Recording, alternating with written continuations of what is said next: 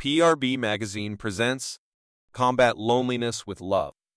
Reach out to the elderly and children with messages of kindness and caring. Written by Ron Ciancutti. Read by Sean Price. And the waitress is practicing politics. As the businessman slowly gets stoned, yes, they're sharing a drink they call loneliness. But it's better than drinking alone. Billy Joel, the piano man. Dale rolled over in bed and glanced at the clock. It read 6:02 a.m. It would be another hour before sunrise. He swung his feet to the side of the bed, tugged the one blanket he slept with into place, and headed to the bathroom. The daily ritual included a shave, a shower, some meds, vitamins, and a quick cleanup of the bathroom. He headed down to the kitchen. It was now 6:30. He made a single cup of coffee, 2 eggs, and 1 piece of toast, eating them while standing at the sink. He rinsed the plate and cup and went outside to feed the birds that were waiting around the feeder. At least they appreciated Dale. He gave the garden a quick spritz and sat at the picnic table to watch the rising sun. Now widowed for 3 years, he thought about calling his daughter, who would be heading to work, but he had called her the day before and could sense she politely tolerated him. Dale bowed his head and said his morning prayer. He was grateful for his health, his home, his successful retirement, and the years he and his wife had together. He knew he was fortunate in many ways. Despite all that was so good, he was just so darn lonely. He valued his acquaintances at the coffee shop and the people at the grocery store, but he didn't know any of their last names and only a few first names. At least he had his memories, right? He just wished he had the chance to make some new ones, perhaps a fresh chapter in his book of life. I have sensed that, on one extreme, the elderly, widowed, and retired are dealing well with loneliness. Meanwhile, many children and young adults seem to be developing new sources of loneliness. I submit that the rise of social media and the decline of face-to-face communication are also leading to much isolation and loneliness in this country. Social media creates a distorted view of reality, where people only share their best moments and work to bury their problems and difficulties beneath what I call the shade of omission. People read these enhanced versions of others' lives and feel their own lives are comparatively worthless. The social isolation it produces leads to stress. These conditions suppress the immune system, which can lead to depression, infection, diabetes, inflammation, and even heart disease. According to the AARP Foundation, these are as harmful as obesity and smoking. Add to this mix reports from CIGNA that indicate half of all Americans report feeling lonely, most of the time with suggestions that this number is increasing.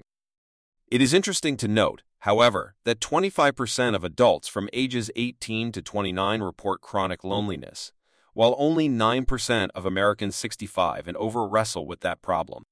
The conclusion is that older folks have less dependency on social media and still enjoy friends and family on a face-to-face basis. Didn't COVID teach all of us the danger and fallout that comes with such isolationism? Reports from the www.thetreetop.com website reveal 12% of Americans say they have no close friends. 47% report no real meaningful relationships in their life. 57% report eating all their meals alone.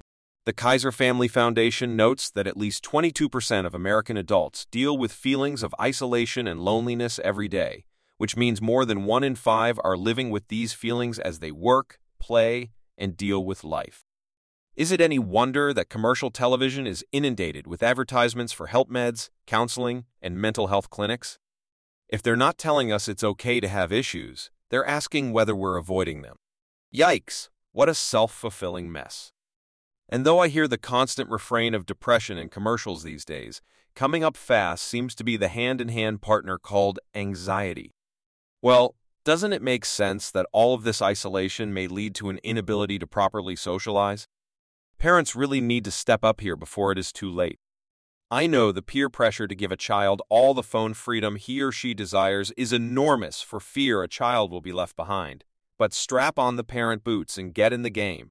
Part of a parent's job is to fill a kid's mind with good things, and that includes putting one's foot down and saying, "Put down that phone and read this book." Here are my suggestions regarding social media and kids. And I know there's a tidal wave of resistance. Hold out as long as possible before issuing a child a cell phone. I like age 16, but good luck with that. Try limiting phone use, at least at certain times, like no phones at the dinner table. Use parental controls wherever possible. I know kids seem so mature, but they're still kids. Employ friends and family to keep watch as well.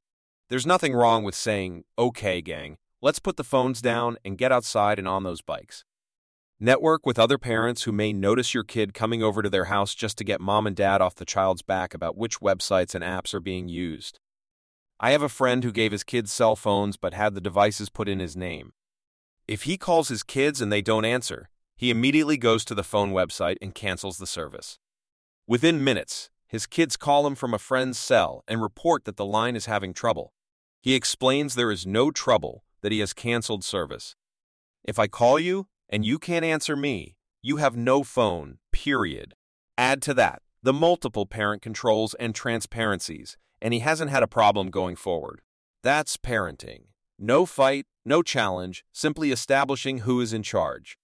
Hopefully, with strategies like these, we attack the problem at the root. I watch my daughters deal with their kids on this topic all the time.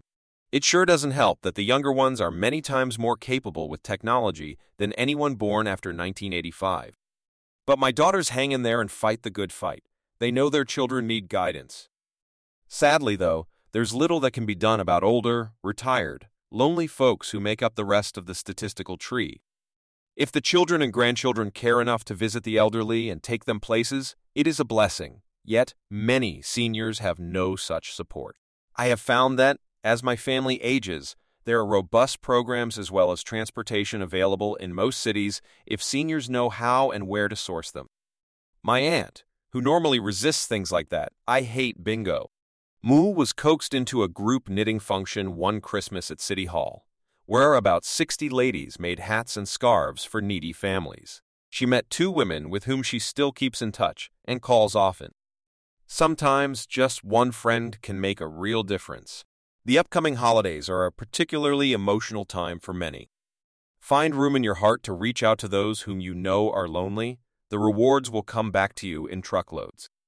It will make your day when you make their day. If we don't take care of each other, who will?